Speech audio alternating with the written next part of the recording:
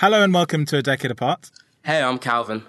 And I'm Tim. And this week we're going to be talking about job automation, right? Yeah, we talked about it a little bit towards the end of our last episode when we touched on Brexit and how that will affect the technology industry. So looking forward to it today. Exactly. But before we get into the topic, we've got a bit of follow-up. So let's open this show properly. In case you don't know, in case this is the first time you listen to the podcast, this podcast, we talk about politics and technology and how they come together or often push against each other.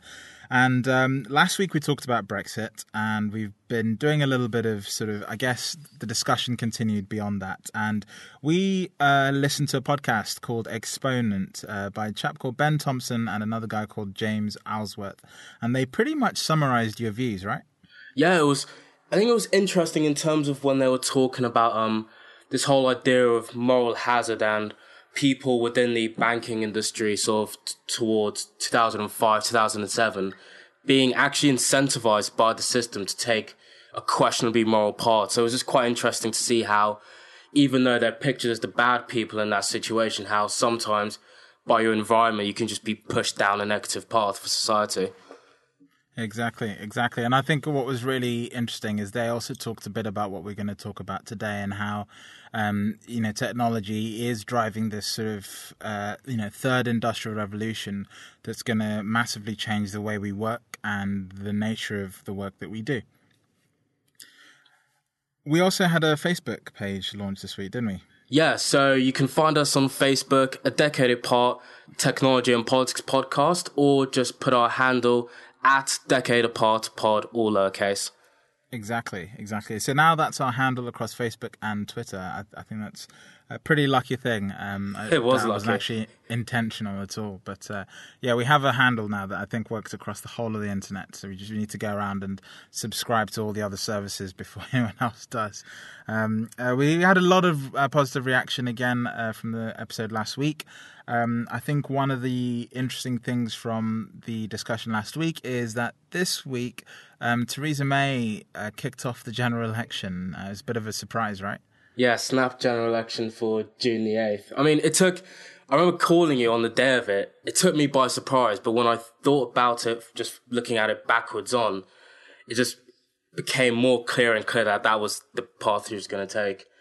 Exactly. And so it's strange because this election was supposed to be a focus on Brexit, but it's turning into a proper full-on general election rather than just a Brexit-focused general election. So I don't know what's going to transpire, but maybe we'll cover that again in the future. Maybe we'll talk about Estonia. Do you know about Estonia? No, I don't. Estonia is like the most digitally up-to-date country in the world when it comes to voting. They have online voting, believe it or not. Oh, yes. I wish we had online voting. That's another podcast. That's another podcast. So don't want to get angry. Okay, so let's look at job automation. One of the things in the podcast by Ben Thompson and James Ellsworth, Exponent, one of the things about the podcast they talked about was this real sort of challenge that technology is posing to the existing framework for jobs or employability or just employment in general, right? And how that friction isn't really being addressed because fundamentally companies are being managed by proxy, i.e. Figures at the end of the year. They're being managed by things like shareholder return. They're being managed by numbers like profit and revenue, rather than the social benefits that these companies are supposed to be producing, i.e. employment and so on and so forth. Right. And I think that was one of the interesting things that sort of kicked off a bit of thinking in my mind about we're right at the cusp of this sort of technological change where technology's enabled companies to develop automation that doesn't just automate tasks, but also automates cognitive functions, things that typically humans would have to think about. Exactly. I think that's what's taking it by surprise for a lot of people, that like you said, you'd think sort of distributive roles and like the back end of shops would be the first jobs which would be automated. But actually, when you start to think about consultancy jobs and analyst roles, banking industry, law, etc., that even those are under fire, and they're probably going to start going into way by robots pretty quickly. Yep, exactly. And even something as simple as call centers. I think after we decided to do this podcast, I sent you a series of about 4 text messages and 4 conversations I'd had, which were clearly with automated systems, right? And they were doing very simple things. Like one of them was to sort out a refund that I needed for my water for the year. So I get a charge at the end of the year saying this is how much water you've used. This is how much we've overcharged you. How would you like a refund? Would you like it to go towards your next bill or just as a rebate? And I said a rebate, and the whole conversation was automated. They implicitly asked me not to reply with anything but yes or no for that very reason. which is quite funny, but it worked. Within 3 text messages, I got a rebate, and that's something that normally I would have to check myself to even find out that I was owed money, and 2, I'd have to then make a call, go on a waiting queue, and then have to explain the situation to a call center professional. And no offense to call center professionals, they do a great job, but this was just so smooth and easy, and I didn't have to go through the hassle of making a call. It's more efficient. Exactly. It's just more efficient and it's just easier from a customer experience perspective. And I think everyone would agree that these things, when they do reduce friction, you get a better customer experience. And technically that means, the call center professional has more time to answer more important calls or more challenging calls that maybe can't be automated so easily, right? Yeah. Okay. And so let's look at this topic in a little bit more depth. Before we get into this, I just want to sort of kill this myth, not necessarily a myth or misconception actually, between the difference between automation and artificial intelligence. So, Calvin, do you know the difference? Yeah, I'm just going to say no. I could give a guess, but I'll leave it to you. So, the thing about these two terms is, I think the reason they're normally sort of confused is because the thought of AI normally leads to automation, right? So if you can have a computer that can think cognitively in a way that is, productive and actually works, then you can start to ask that cognitive thing to start automating tasks that a human would have normally done. Right. The problem is that that level of automation, that level of thinking is actually quite high level. That's very, very advanced level of computing, where in fact you don't need that many complex systems or that complex sort of development to design something that can just do repetitive tasks in an automated way, because many of the things we do today are very automated. If I take a very, very simple example, I don't need an artificial intelligence machine to run a till at Tesco when I go and buy something at the self-checkout, right? Sure. I just need buttons on the screen. I can work the till, and the till knows what I'm doing. When I hit done, it automatically asks me to pay. It gives me the payment options. I give it a payment option, and it's just removed someone in the middle. Before, it was a Tesco professional doing that. Now I can interact directly with the machine. Amazon in the US have already gone one step further, where they have brought in AI, and what they have you seen Amazon Go? No. So Amazon Go is a really interesting example, which goes the whole way, where AI is being used. They have a shop where you walk in with your phone, okay, and you scan your phone at the entrance, and from that moment on, a plethora of artificial intelligence machine know where exactly you are in the shop, know exactly which shelves you're standing in front of, and when you pick something from the shelf, it knows exactly what you've picked, and if you put something back, it knows exactly what you've put back. The net effect is this, basically. You can go into the shop and just put stuff into your bag, okay, and walk out, and it automatically charges you for the shop. You don't need to go to a till. You just walk in, scan your phone, you do your shopping as usual, you can take stuff off the shelf, put it back, you can come back and put something back later.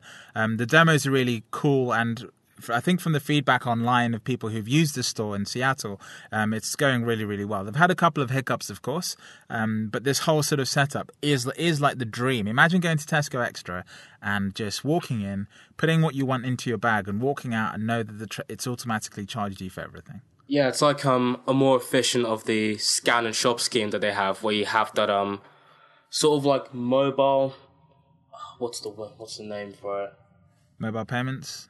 No, it's the scanner. Yeah, the handheld scanner that you carry with your shopping in the basket. Yes. So I guess it just cuts out that last process in the payment. Exactly. And how Amazon have done it is essentially they've got a ton of things. They've got cameras all over the place. They've got sensors all over the place looking at every single detail, and they piece that together with a supercomputer in the background to figure out what you're taking and off the shelf and what you're putting on. And it knows who you are the minute you walk into the store because it uses your phone as a way to track your location around the store. So it's some really, really clever stuff. And that does require AI because the amount of inputs and outputs is so large that you need something to creatively think and make the right decisions while things are going on. So if you're going to describe a relationship between the two, AI, if you have complex AI, more cases than none, someone will manipulate that to automation, but you don't necessarily need AI to have automation in the first place. Exactly. And that is exactly what's going on today. I think a lot of people are still under the assumption that AI is many, many years away. And because of that, they're not paying attention to the fact that automation, large-scale automation, is already here. It's already happening today, and it's already possible. Because if you do a job that predominantly requires a high number of automated tasks, then those automated tasks can be codified, and then those codified instructions can either be enhanced, improved, or optimized by a machine to do those things time and time again. Yeah, I mean, I wouldn't say that no one is aware of this. I mean, the Bank of England even 2 years ago suggested that in the next sort of decade or 2 decades, 15 million jobs would be at risk of not extinction, but just being switched over to automation. So I think in terms of like policy development and people behind the scenes, they do have this general feeling that this needs to be addressed, but I guess it's not in everyday discussion and discourse just between ordinary people. So I think you're right, but you're also wrong. So it's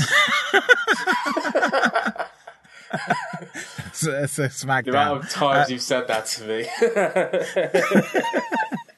You're right, but you're wrong. So you're right. People are aware of it. Yes, the Bank of England are aware of it. But if I walk out onto the street and I walk into a retail store and I tell everyone there that in 5 years' time, they won't be needed here anymore because their job will be automated, they'd all laugh at me, right? I'll go with yes. A skeptical yes. Well, okay, let me put it this way. Are they reskilling themselves in other professions in order to get around this? Okay, let's go with the assumption that they're not. Okay, so let me rephrase the question in another way. Are 15 million people aware that they need to reskill themselves in order to work in a profession that isn't at risk through high-level automation? Probably not. Exactly. And that's the point I'm making. Yes, the Bank of England are aware of it. I think the government is broadly aware of it, but they're still formulating a strategy around it. But if we take something as simple as driverless cars, for example, like driverless car technology, I think is the first one to really, really sort of push a button because the whole idea of a driverless future is very realistic. Time and time again, you're seeing the benefits of that technology. You're seeing the simple argument. I think Elon Musk makes this argument that in the first billion miles of automated driving, there's only been one fatality, and the fatality wasn't caused by the driverless car. All right. Wow. And if you take the same number of miles driven by humans, there's thousands and thousands of deaths, okay, caused by the person behind the wheel. And eventually what's going to happen is driverless cars is going to become an argument not about whether or not there should be someone behind the wheel, but it's going to turn into a safety argument. That's actually what's going to tip over the edge. When the government is faced with the statistics behind someone driving their own car and automated driving, it's not going to be about the experience or whether I'm a petrol head and I want to press the pedal and push the gears. It's going to be about safety.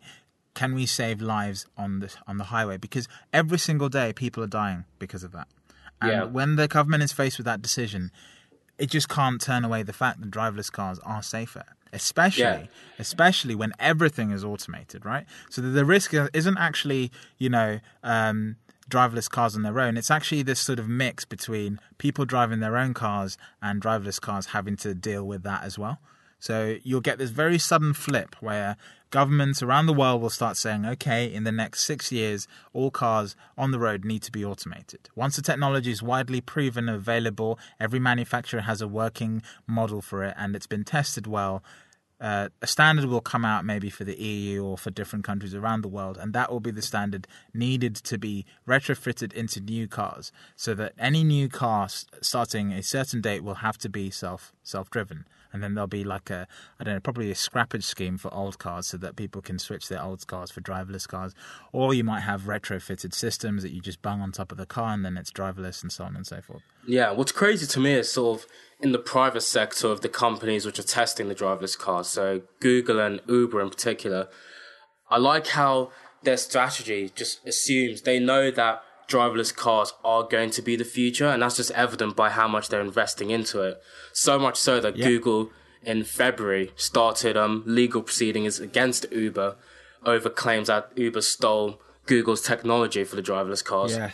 Yes. I mean, this is one of the list of many things that Uber is getting hammered on in the last thing.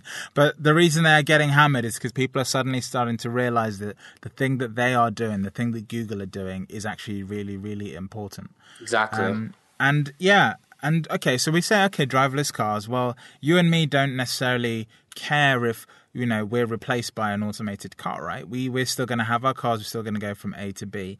And that might be the case. But then think about the amount of truck drivers, the amount of people whose job relies on being able to drive a car, delivery drivers, all those professions which are entirely based on the capability of someone being behind the wheel and doing some other task like deliveries. Okay, that whole industry is gonna change when that happens. Of course, there's still other issues. For example, if you take a delivery driver, someone still needs to pick the delivery, go to the door, knock the door, and deliver the item. But then companies are solving that in other ways. Amazon have recently completed their first flight in the UK and the first flight in the US of their delivery drones. So in absence of having a driver, if you just have drones that are delivering items to your door, then that takes the evolution of these things a little bit further on. Sure. But sorry.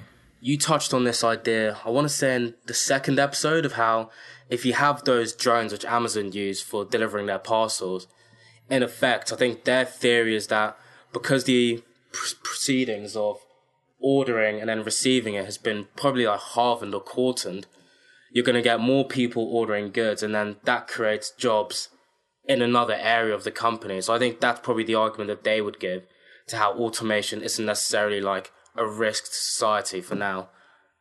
Yeah, exactly. And so, I mean, I've just taken one sector, basically car transportation, and I've just sort of extrapolated what's possibly going to happen. None of this is known. I could be chatting thin air here, but many of this technology is proven and it's already out there doing its stuff. Even the UK military already employ driverless technology in their trucks and convoys around the UK, and they've been tested on UK roads to deliver goods from one place to the next. And the UK military is already doing this. So the government is fully aware. Okay.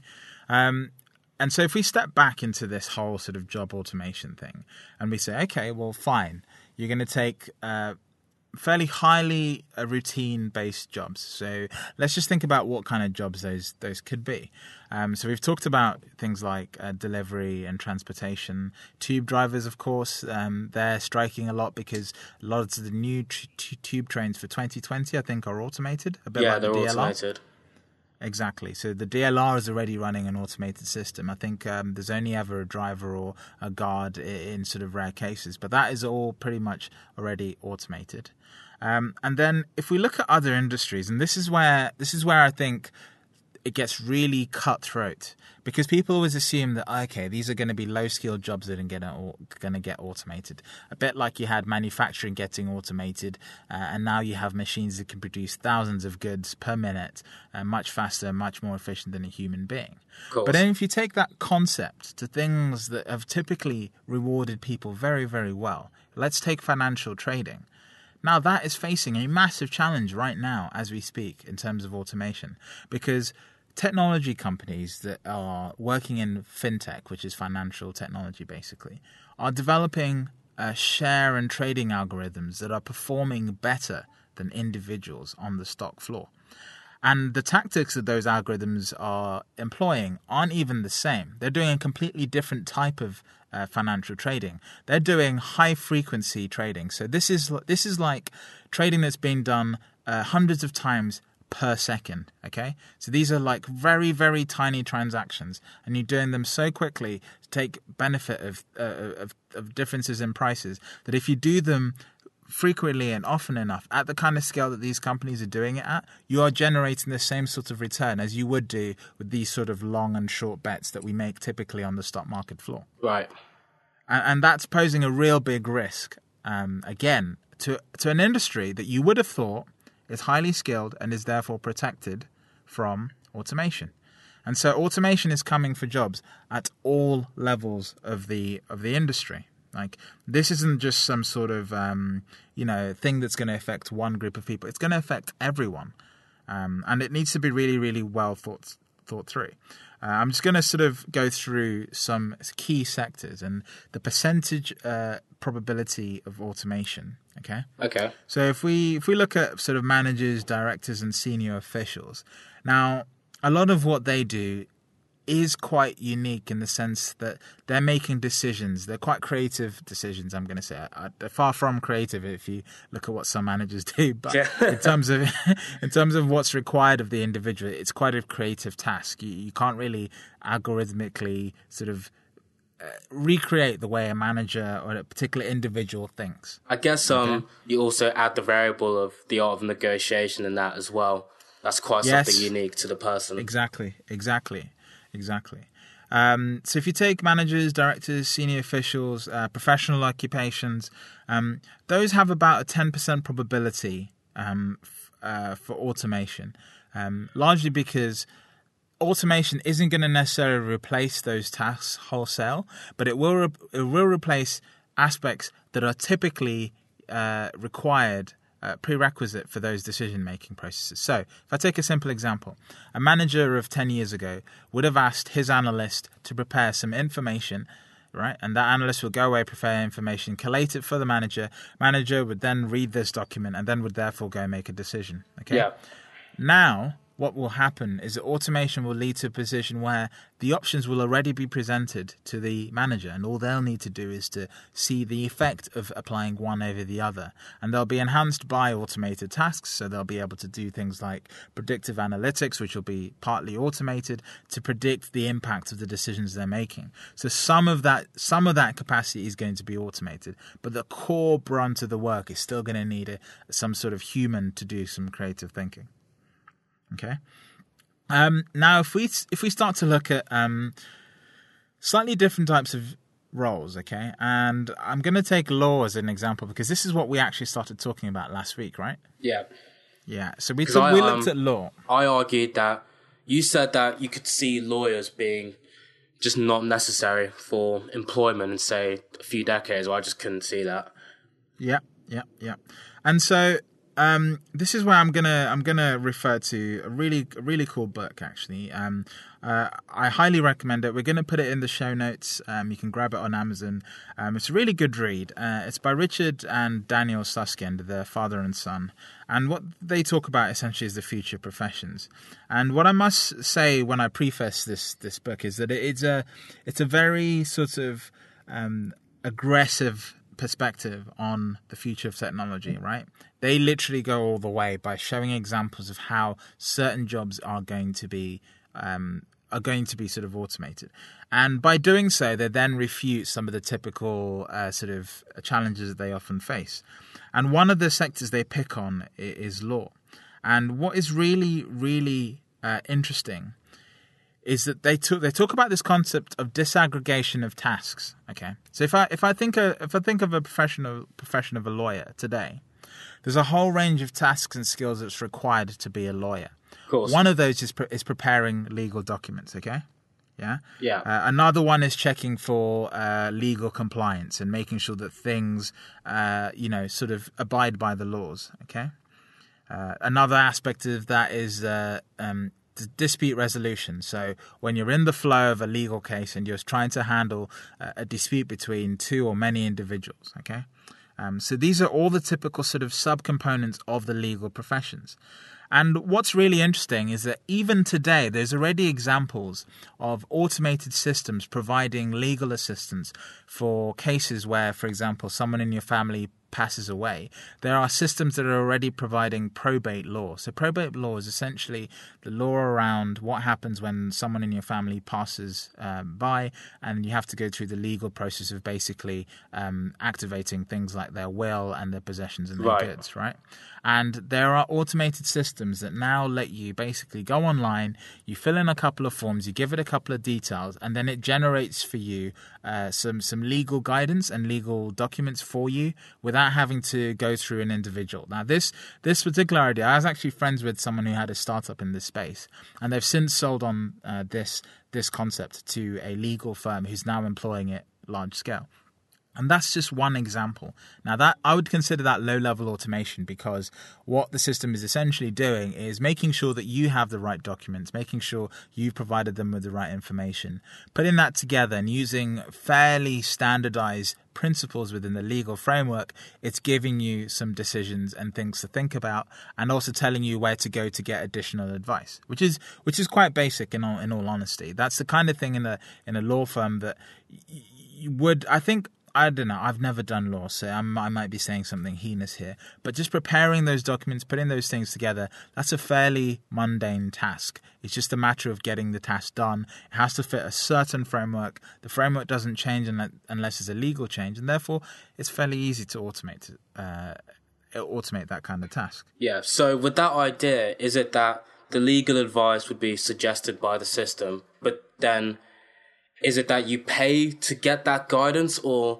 that's simply a free bit of guidance which then refers you to another stage? Or so actually that's a paid bit of guidance, but the thing is, because it's automated and because it's a system, the margins are much easier for the law company to sort of make. So instead of paying tens of thousands for get this advice, you could be paying in the single figures of thousands or high hundreds, because you can simply roll this out as a system. It scales as much as the internet scales, and so if 1,000 people hit your system, well, then you've just made a very, very good return, because you've already done the hard work of building the back end. So everything that comes in after that is basically just net positive cash flow. So the authors of the book then go into sort of really challenge this, and they talk about things like dispute resolution being done online, virtual courts, and automated preparation of legal documents, all happening because these things are already happening in a way now.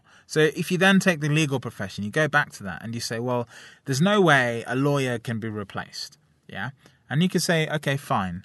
But if you then take the 10 components that make up the activities that a lawyer could do, and they get automated in different ways and in different forms, then you've essentially done what you said couldn't be done before. So what are the 10 components, just off the top of your head? I was just using a figurative number. We've talked about two now. So things like probate law was one example, where you have to go through the process of collecting the right documents, putting them together, and then getting the appropriate legal guidance around that. So legal guidance, legal document preparation, those are two components, for example. Okay. Right. Things like dispute resolution is maybe another individual component. Virtual courts, i.e. the idea you need to go to a court to have these things done. If basically courts are a framework for making decisions based on previous legal precedents and the ability to make a case and the ability to submit your case and have it heard in a fair way, then you could, for very, very low sort of, I don't know how to describe this, sort of issues that aren't so severe. So things like murder or something like that would probably still need to go to a court. But very, very simple things like, I had an injury claim, for example. Those could essentially become sort of a part of the virtual court sort of framework, because it's a very easy thing to do. If certain criteria have been met, you can then sort of argue through those in a virtual space, as it were. Okay. So in terms of the legal industry specifically, do they not give too much preference to the idea of like face-to-face human interaction and trust. And so this is an interesting thing, because they then go on to talk about this in chapter 6 of the book. And they actually do. They do say that these things are important. The face-to-face element is very important. But then if we go back to our capitalist ways and we think about, well, what is the opportunity cost of having a face-to-face interaction? And some people might turn around and go priceless, okay? But if you can then make more people, like there's so many people today who don't have access to legal systems purely because it's too costly. And if by reducing the cost in this way, you give more people access to the legal system, you might then find that for some people, they don't care if they don't get a face-to-face interaction, right? Because what they're getting instead is something that they never had access to. And it's a very difficult argument to swallow, and it sounds sort of dismissive of the profession. But if you think about the pure economical sort of, demand-supply argument, there is a point at which the opportunity cost of not having legal advice far outweighs the benefit of actually having that face-to-face interaction. Yeah, I can take the argument. I can't quite fully reconcile that in my head. I have a gut feeling that that's sort of the case, and I can see instances in other industries where that works. In law, it's slightly difficult because, as you rightly put last time and again today, it is so important to have that sort of face-to-face interaction. So much of what being a lawyer is about is actually about gauging someone in seeing their expressions, seeing what they're saying, and being in that courtroom to see what's going on. It's not just like a telephone conversation. It's a little bit more than that. Yeah. And so yes, I think we are a long way away from that. But that is one of the professions where if you just take that thinking and then you go to another profession, which can so easily be diced up. If you take things like retail, now we've talked about law, let's go back to retail. And now if we talk about retail, can you not see how much easier it is to break that down in terms of tasks? It links back to your example of Amazon just a few minutes ago. If you had stores working in that sort of framework, all you would really need, security. But yes, even stores now, they don't really have that many security personnel. I mean, it's usually just down to cameras and the whole system being alerted when someone steals something. So you could I could definitely see it in a case of where you'd only have, say, if you're taking a big supermarket and automation is working at max capacity, like max 10 people. Yeah. So, yeah, it's quite an interesting prospect. And even that itself could be automated, i.e. you could have algorithms figuring out where theft is happening, because you can make, for example, the Amazon system knows if theft is happening because it knows when someone walks out the store without paying. And sure. It knows that you are X and so-and-so and you didn't have enough funds in your Amazon account. So they can chase you up. They know who you are before you get into the store. So they know who you are before you leave. Likewise, if their AI system screws up, you could say that's a fault on their end, and so it's in their interest to sort of fix those ASAP. But I think you've touched on something there which is really important. That is things like privacy, confidentiality, security, liability. These are concepts that are featured in this book, The Future of Professions, but they're actually really important ones that still haven't been nailed, because in order to have a fully automated future, you're gonna have to basically start thinking very differently about things like privacy, confidentiality, because an automated system is going to have access to all areas, right? That's how it works. So there's going to have to be this very, very sort of interesting friction, sort of alignment between what we expect out of things like privacy and security and liability, in the future, and what it is now. Because liability, when an automated system is doing something, where does that lie? Does it lie with the guy who developed the code, or does it lie with the company that owns the thing that's doing the work? I think it would have to align with the companies. Simply put, that even though someone else produced it, it's the company's responsibility to take that idea and algorithm and then put it into a system where they try to make a profit out of it. So any negative consequence of that process, I think, has to fall back on them. Yeah, exactly. And so, I mean that I mean, we've sort of gone sort of around in a circle there, and we've sort of given a rough example of ways in which jobs could be automated. But I think the key salient point there is the fact that everyone thinks of a job as being one homogeneous thing. For example, law is just, I'm a lawyer, full stop. Well, actually, being a lawyer consists of multiple tasks, multiple things you do on a day-to-day basis. And if you break it down professions that way, it's much easier to see how they become automated. It's much easier, for example, to see how someone who works in a bank's job can get automated because they have several tasks. For example, making a decision on a mortgage. That is essentially done by computers already. All that happens is someone tells you the decision, and sure. when you go online these days, you can get that decision straight away. When you deposit money in a cash machine and it adds it to your bank account, that's already an automated task. So you could say that the concept of banking has already been automated. What's holding people back is this sort of perception, right? So there's still some people who prefer the human interaction, and so banks offer that service. But banking on your app has gone through the roof. I think, Alvin, if you take how you used to do banking 5 years ago to today, it's radically different, right?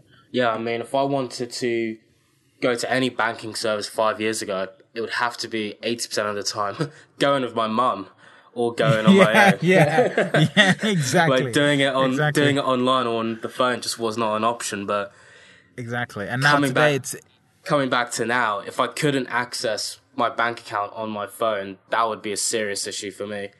Exactly. Even if you couldn't move money around on your phone, leave alone access your bank account. Just move money around, do things like payments and transactions. Just the flexibility of knowing that if you need to send money to someone, you can just flip an app and do it. Changes the way you think about how you have your cash. You have less money in your wallet. You don't carry around £50 notes like people used to ages ago, just in case you needed to buy something or do something. You have more money in an electronic sort of format. Ready to go. Sure, yeah. Off that point, just quite a tangent. What do you think of HSBC's sort of division bank called First Direct, which sort of tries to put the primacy on a lack of that technological aspect and more on the all of it on the face-to-face interaction? So that's really interesting because First Direct have always, I remember being a customer of theirs and I really enjoyed it. The issue that I had with it was I needed student banking facilities and they didn't offer that. So at the time I just went back to HSBC and NatWest. But I think when First Direct came about, they were in a time where that was something that people were really keen on. If you think back to when the First Direct was formed and when they were really, really, really big and popular, that was sort of their thing. But now in today's world, you could say that what they did was actually prove that you didn't need a banking facility in order to have a bank. And now that we have digital spaces, you could easily see them moving most of that sort of skill into a digital space, right? So into apps and into platforms. And so I think they're still a relevant company. I think they just need to digitize some of that value that they've created in terms of customer experience into a digital space. So can you have an app that does some of the things that they do? Yes. And therefore increases, again, customer satisfaction. If you look at what Monzo is doing, we talk about Monzo every podcast now. If you look at what Monzo are doing, that is essentially the model that First Direct would follow, trying to do as much of a bank in the app. And, this week just gone, Monzo became a bank official. So they've started rolling out current accounts to some of the early subscribers. They've succeeded in getting their second round of funding, which is really cool. And now they're going wholesale with current accounts. So it's a really, really big thing. Is that in the UK as well? Worldwide? Yeah. No, in the UK. Man, I should have invested. Yeah. Should have invested. I got my investment in. Don't worry. It's all good. So I just wanted to do one last thing, I guess, on this topic. All right. I feel like we've covered all the key things, and I just wanted to take the top 10 jobs in America that employ the most people. Okay, and we'll just see sort of. I just want to do a blow by blow sort of analysis. You and me, just thinking. Which one's at most risk of getting automated? Yeah, exactly. Yeah. So let's just give it a rating of 1 to 10. 10 being highly likely to be automated, 0 being not at all. All right, should we say within the next 2 decades? Yes. Okay. I'd say let's be more aggressive within the next decade. Okay. Okay. So let's start with the top job that employs the most people in America. It's retail salespeople at 4.5 million. Oof. Exactly. That's not. Yeah.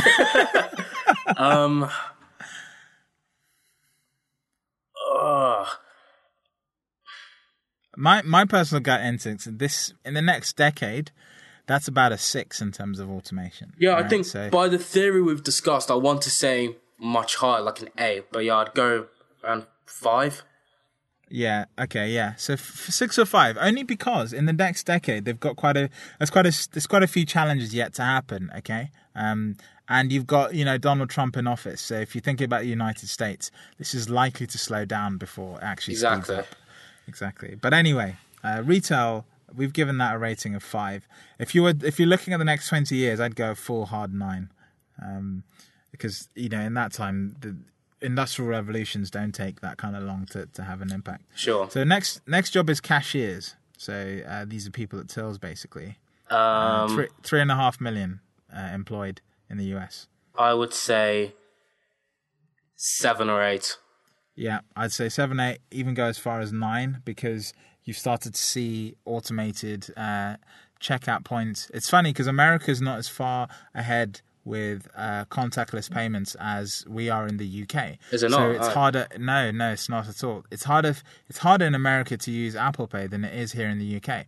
Only because we've done contactless payments so quickly, at least in the south of England, that it's very quickly catching on. And I think in the next 5 years, I think everywhere will have a contactless terminal. If you still travel outside of London, you'll still find the odd place which doesn't quite have contactless terminals fully installed.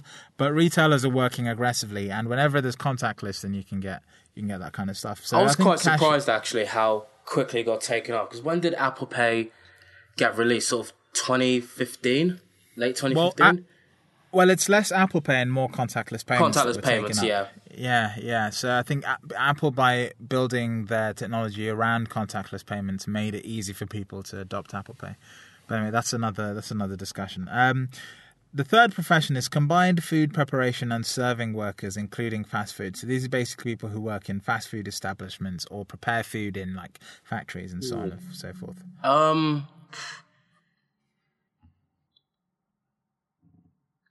I want to say quite low, just because I don't know if the automation that you could introduce to that sort of industry would still have the same level of like attention to detail that you get from someone being hands-on with the products. So yeah, I'm going to say 4.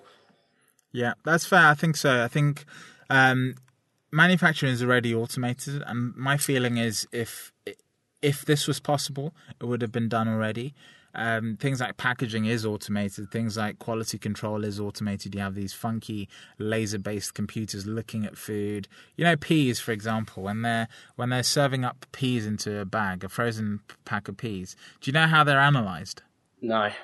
Each pea is analyzed by a camera and a laser to check that it's the right size and the right whatever. And if it's not, another machine blows a little jet of air to push the pea into another bucket. That's rather than really the bucket funny. where it goes. Exactly. You can see machines on YouTube that are doing this for hundreds of peas per second. Not even joking. It's crazy. So, but the thing is, you're right. There's still a human aspect needed there, because there's just some things in the food production process that needs a human touch. Okay, so office clerks and general office workers. This is number 4. It employs roughly 3 million people in the US. So we're talking like administrative type of work. Yeah, clerical work, yeah. I'd say, I want to say 5, simply because I think big companies, because they have a lot of capital behind them, would be quite quick to automate these type of things. But in terms of medium and small businesses, economically, I don't think it would be worth them to employ automation into their system versus the actual cost of getting that into their framework. Yeah. So that's a very valid point. The sort of initial cost of automation could be substantial enough that it's still cheaper and economically long-term sort of viable to keep people in their jobs. But it's interesting because as that technology becomes more modular and easier and to discover and lower cost, which it will, then that number will rise. The number will rise, and it will be much sharper change. You've got nursing, registered nurses at around just under 3 million, so 2.8 million. I'd say this is one of those ones that's going to be the last to go in terms of automation. Yeah, I'd say that's quite low, probably like 1. That said, and this is where I'm going to say you're right, but you're wrong again. We've got a massive healthcare issue looming. Do you know what it is? Superbugs? So no, it's not superbugs. What it is the care of the elderly in care homes, okay? And this is a really big problem in Asia, believe it or not. And, believe it or not, in Asia, the solution they're thinking of looking after the increasingly aging population is robots and automation. Purely because there is not enough healthcare professionals to do the work. And there's not enough demand, and people are not willing to pay enough money for these services. Even here in the UK, you're hearing about this crisis going on, where the largest part of most budgets in each council is actually care of the elderly and care home nursing. Okay? And this is getting so costly that people are now starting to look at robot technology that can possibly help with this, help with the care of the elderly. So it's definitely one to look out for. And you wouldn't expect it. It's not something that we're experiencing here in the UK much, but in Asia, as a lot of the robotics is focused on care and nursing. Yeah. So this is why this is an interesting one, because I think people think of nursing as hospital nurses. Of course, that's always going to stay manned by individuals. However, some of the support services behind that, some of the basic care, some of the recovery care, stuff that's done at home, stuff that's done in care homes, that needs a much bigger workforce than it currently has. And one of the only ways to solve that is, again, robotics and automation. Right. Should we move on to the next one? Yeah, customer service representatives, so, calling up a call center and so on and so forth. I'd say that's a solid 8, because some of those systems are already automated. Yeah. And if not, they're moving them to an even more automated sort of setup. Yeah, I'd say 8 or 9. Yeah. And then the rest are I'm just going to sort of group these ones. So I'm just going to list off a few professions. We can score them together. So I'm going to say labourers and freight workers, stock and material movers. So basically people who work in, warehouses and right. stock places. Again, I'd say this is a solid 9. Yeah, I'd say 9. A lot of these systems are already automated. If you look at some of the modern warehouses, if you go to Argos, for example, they have a really cool computerized system which automatically, sends a message to some guy in the warehouse, say, "Hey, I need this item." It goes into a conveyor belt system, and boom, out comes the product. And in London high street stores for things like shoes, you have really sophisticated systems that can get something from the warehouse or the back stock room into the store very, very quickly, faster than it used to take humans to do the same task. So this is technology that's sort of coming into retail, but is also happening in large warehouses en masse. Yeah. Waiters and waitresses, secretaries, administrative assistants, medical and executive, expert legal, clerical work as well. These jobs employ roughly 5 million people. Okay, so that's a very big group of people, and they're basically mostly clerical, a bit like office clerks that we talked about earlier on. But this is, I guess, slightly lower level. Yeah. Okay. I'd say this is a 5 in the next 10 years. Interesting. I thought you would have put it higher, maybe a 7. I'd say not, because of the sheer amount of people there are there. That even if you were to find a way of doing this, initially the technology would still be quite hard to implement into the workplace. And so what you really need is the technology to take place elsewhere before you can really apply it properly. Right. In these sectors. So this is, again, it's going to be one of the last places that this thing's happen. Yeah. And then we've already talked about sort of managers and so on and so forth. So those are the top 10 professions. Combined, they probably employ roughly, I'm going to take a stab at like 35 million, 40 million people. That sounds about right. And like we gave nothing lower than like a 4 or a 5, right? Yeah, I think registered nurses got probably a 2. Oh yeah, 2 between us. Exactly.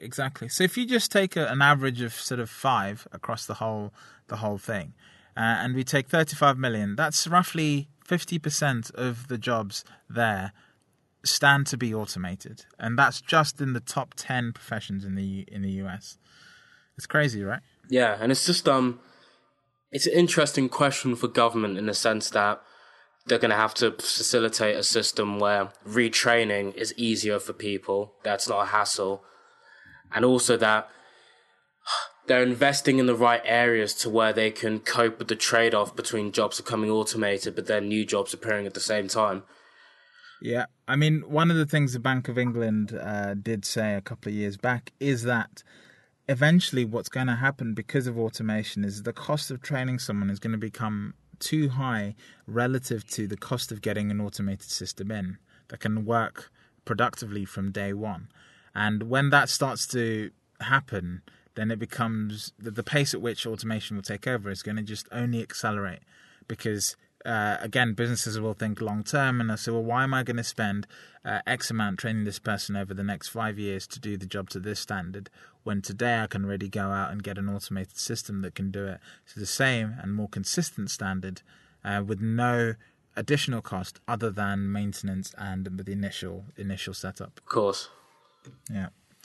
Okay, I think we've covered all the bases there. It's a very sort of strange topic because it's very hard to sort of, we're basically behaving like prophets. We're trying to predict what's going to happen in the future. And to be honest, we have no clue. So it's a very sort of interesting sort of space. I think what we need to do is sort of pay attention to which is the first sector that's likely to go in to get this sort of high attention in terms of automation and the government and also the public awareness. Yeah. So I think that will be it. I think driverless trains or tube trains will probably be the first one and driverless cars again when Uber start rolling out driverless cars around London. I think that will probably catch people's attention. Do Google have driverless cars roaming about in the UK a lot, or is it just America? They do. No, it's just America. So what these companies have is basically they have the ability to test driverless cars. They don't have the ability to sort of run driverless car fleets. Okay. In America, certain states have this permission that you can have a driverless car on the road as long as a driver is still behind the wheel and can take over at any moment in time. Right. So technically the cars are driving themselves, but there's always someone by the seat. Yeah. So that's how Google, that's how Tesla, all these companies are doing driverless miles around the country because the law there is still quite permissible. I think in the UK there's a little bit more regulation, which is just preventing that innovation happening here. Right. Well, yeah, I think we should close it up. Okay, cool. So yes, you've been listening to A Decade Apart, the Politics and Technology podcast. We've been setting up social media profiles, so you can now find us on Facebook and on Twitter. The handle on both of those is Decade Apart Pod. Give us some feedback on Twitter and on iTunes if you have a spare moment. We really appreciate the feedback, especially reviews on iTunes. It really helps other people discover the show and it helps us improve the show. I think we're going to be having a show next week about capitalism, right? Yeah, we will. Yeah, that'll be really interesting. Exactly. So where technology and capitalism and politics sort of come together. And it's based off on the podcast that we mentioned before, Exponent. So it'll be nice to sort of link our ideas to theirs. Okay, exactly. So if you've got ideas for episodes or topics you'd like us to cover, do send those in as well. We're always interested in seeing what comes in, so absolutely send that our way. And last but not least, you can find all our content and all our show notes on Decade Apart. I'm going to start again. And last but not least, you can find all our show notes and all the information about the podcast, both today and in the past, at decadeapart.com. The show notes for this episode are at decadeapart.com/5.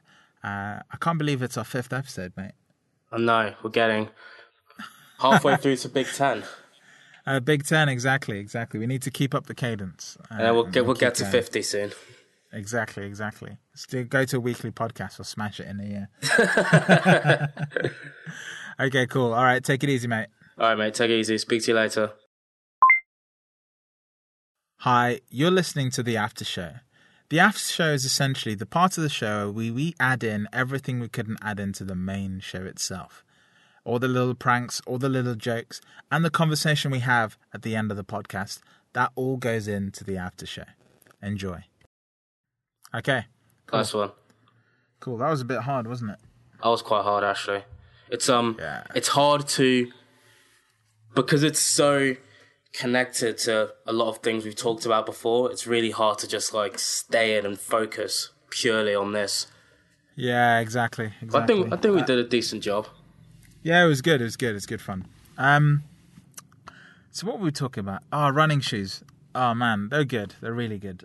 So the whole reason I got them is because I've been running on trails with normal road running shoes. Right. But it's just not good enough when you're running on dirt, on mud, and all that kind of stuff. So Yeah, I can imagine. I just sort of had enough. I had a voucher for the sweatshop, which I got for Christmas. So I used that towards the knee pads. So they're called the Solomon Speed Cross 4s. They're sort of the newest model of like a really sort of much loved cross trail shoe. So yeah, I think really good purchase. I sold I want to say last year's version of that shoe to an old lady at the sports shop I used to work at. Yeah, really exactly. Nice. Really nice. Yeah. They're proper. So highly recommend them. I'm going to be going lots more trail running as well with Toby as well. So Have you listened to Kendrick's new album? I have. I'm a bit mixed feelings. I think I'm just going out of date with hip hop. Really? That's really sad.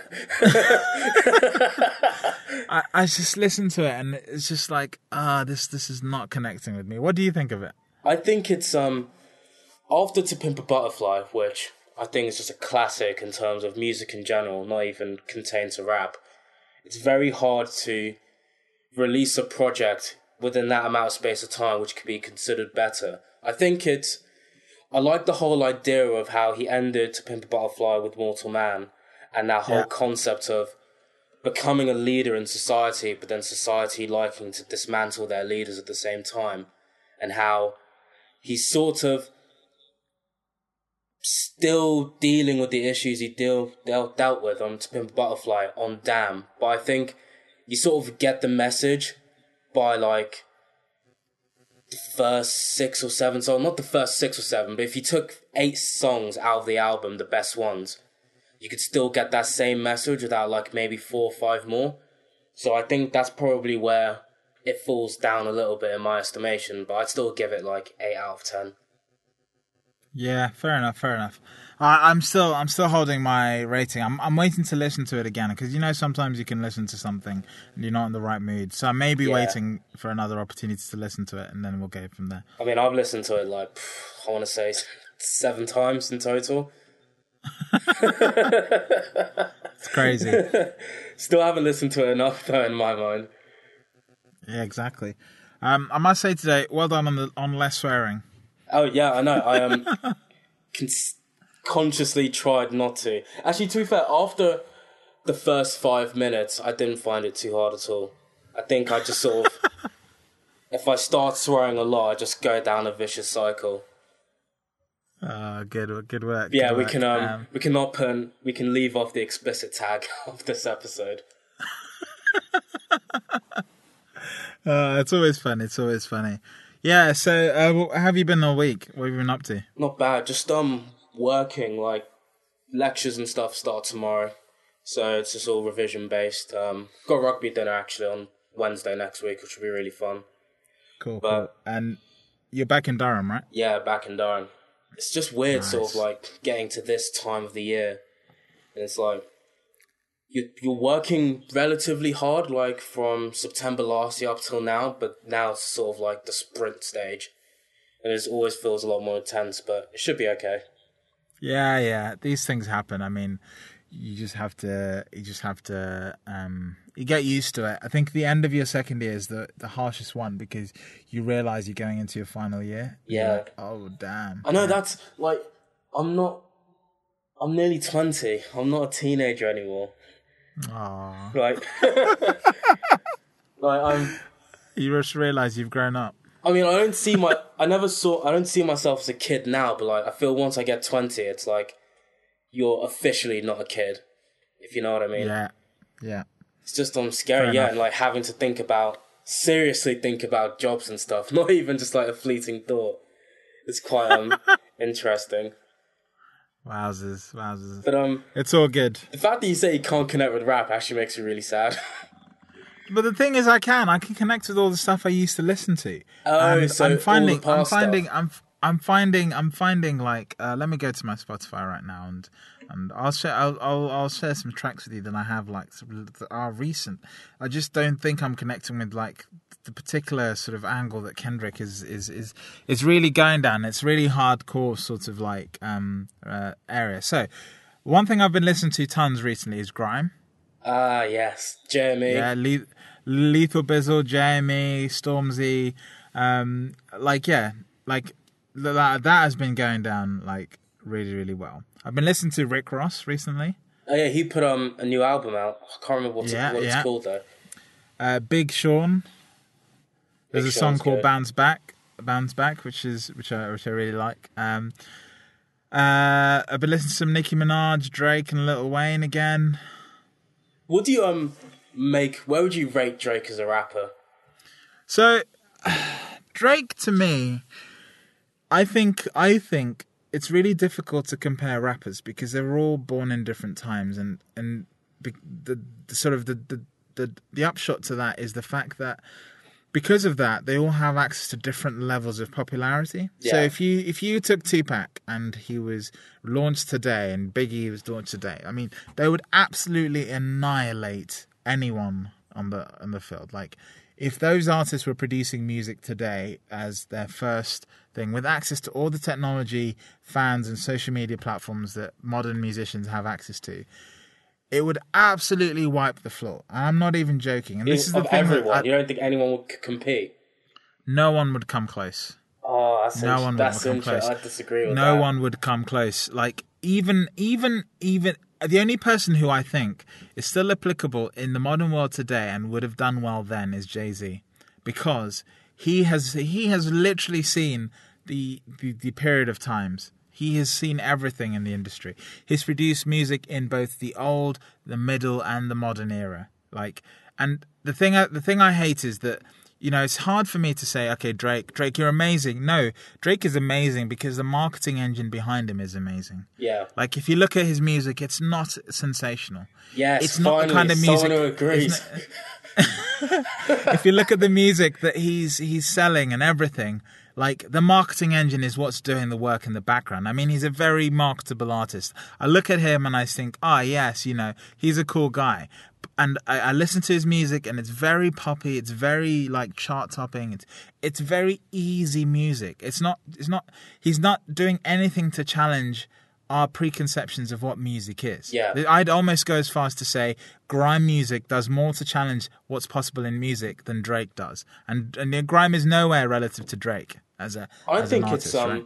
Yeah, because grime, just in terms of that genre of music, just the environment it creates where you're always trying to be the best than everyone else in the field. You sort of have no other choice but to take risks with how you sound sonically and your lyricism as well.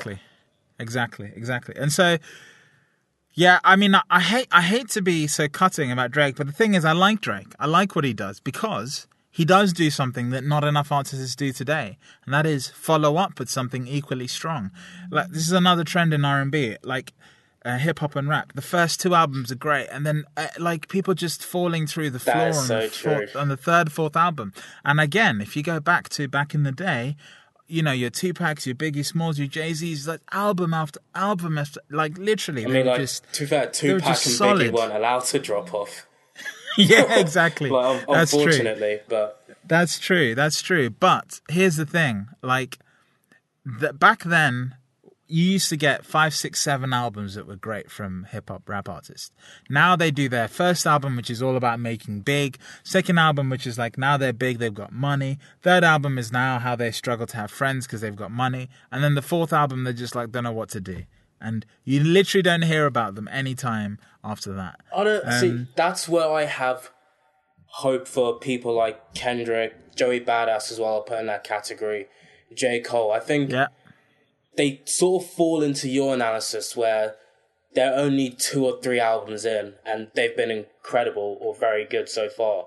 But I think because of the type of content which they're speaking about, it sort of has that longevity, and it's not as susceptible to, say, fall back under, because they haven't gone the usual route of, I'm famous, now I've got money, I don't know what to do with the money, no, I've still got the money, yeah, I'm still famous, which a lot of rappers seem to go by.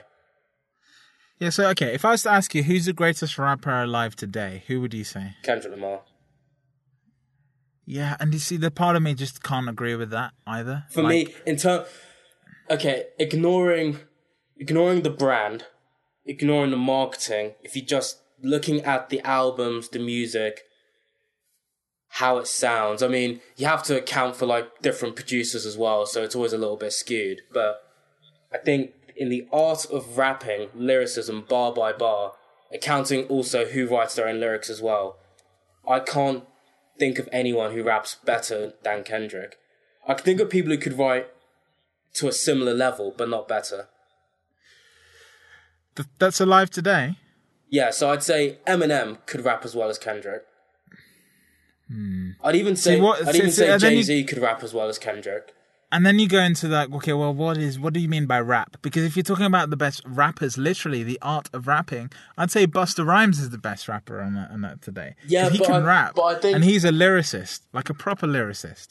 True, but then there's content as well, which I think affects it as well. I think for me, in terms of like where I understand rap to originate, it's sort of the content grew out of that sort of like NWA era in terms of like the rap that is quite popular now, and sort of like perpetuating a struggle that you feel, so you can relate to other people who's feeling a struggle as well. I sort of feel like you don't necessarily have to talk about that stuff, because like you should never constrict yourself to a box, but I feel like if you don't make your lyrics both relatable and real, then I just can't put you as a top 5. That's why to me Drake can never be a top 5 rapper ever. Fair enough. Like no matter how many platinum albums he sells, or if he's streaming #1 on Spotify or Apple Music for like decades. Yeah, no, that's fair. That's fair. Yeah, it's interesting. I'm reconnecting with music again at the moment. I'm just trying to see sort of where I end up. I'm half discovering old artists. I'm also half trying to figure out which genre do I now sit in. I went through this period where I went from rap to drum and bass to basically nothing, and now I'm like coming back to everything all at once. Oh, you loved drum and bass at one point. Mate, I still do. I still do love drum and bass. It's like so good. It's only because it goes so well with sport and so much of what I do, like it's really active. That's so true. It goes really nicely. Anyway. All right, I'm going to wrap it up here, mate. Yeah, I got to go. Yeah, same there. Still got stuff to do. Just try and send us a recording anytime today, hopefully by the end of today, so I can edit it. Yeah, I will do, mate. Nice one. Okay, cool. All right, take it easy. You too. Bye. All right, bye. So in terms of follow-up, let's start by highlighting we have a Facebook page, right? Yeah, it's called A Decade Apart, Technology and Politics Podcast. So yeah, we launched it on Thursday and nearly 100 likes. So you read that, you said that as if you'd never heard of the podcast before. I know, let's start. Because I knew. What? Never mind. All right, let's do it. No. What are you doing? That was part of the show. You weren't meant to stop. I was just giving you banter. I've actually just butchered that.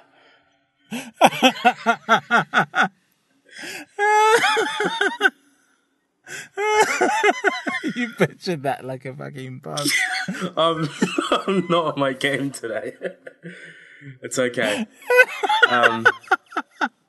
Yeah, can you just introduce that again? Oh my days. Oh, so start the show again. Well, should we just start the show again? Right from the top. Yeah. Yeah, let's just do that. I think that's easier than having to edit this out.